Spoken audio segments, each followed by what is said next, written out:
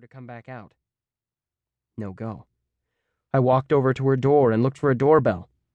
There was none, so I started pounding on the door. It shook under the onslaught. The wood was so rough it scraped my knuckles like sandpaper. Paint chips fell off as if the door had a bad case of dandruff. But the Bat Lady did not appear. So now what?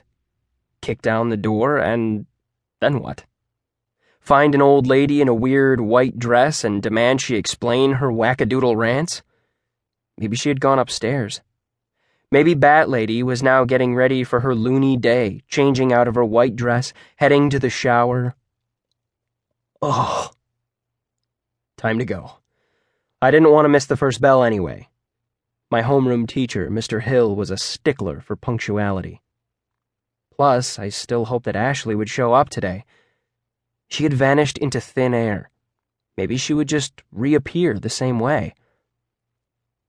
I met Ashley 3 weeks ago at high school orientation for both new kids, Ashley and me, for example, and incoming freshmen, all of whom already knew one another because they went to middle school and elementary school together. No one ever seems to leave this town. An orientation should consist of visiting your classes, getting a tour of the facilities, and maybe meeting a few classmates. But no, that's not enough. We had to participate in these moronic, dehumanizing, and totally awkward team-building exercises. The first involved the trust fall. Ms. Owens, a PE teacher with a smile that looked like it'd been painted on by a drunk clown, started off by trying to fire us up. "Good morning, everyone!" A few groans.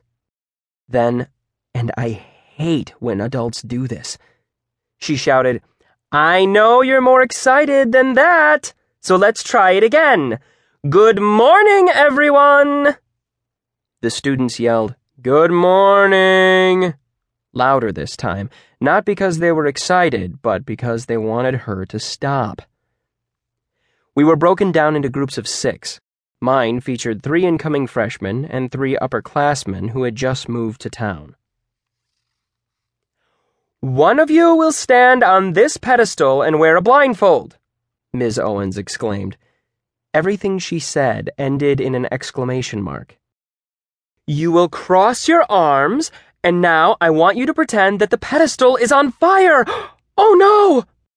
Ms. Owens put her hands on her cheeks like the kid in Home Alone. "It's so hot that you'll have to fall back." Someone raised his hand.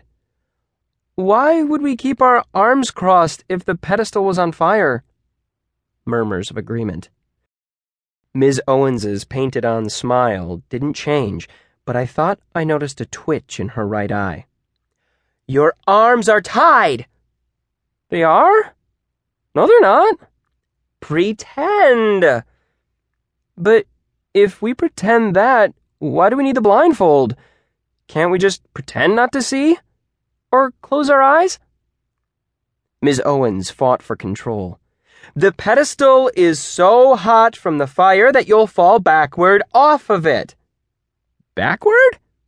Wouldn't we jump, Miss Owens?" "Really? Why would we fall backward? I mean, if it's that hot..."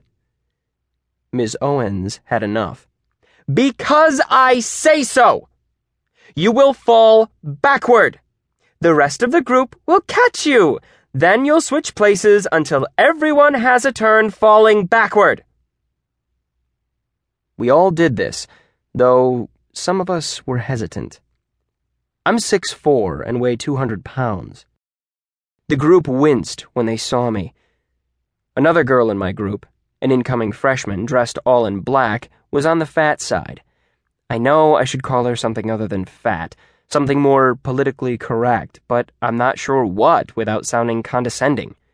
Large, chubby, heavy. I say those without judgment, the same way I might say small, bony, or skinny. The big girl hesitated before she climbed onto the pedestal. Someone in our group laughed. Then someone else.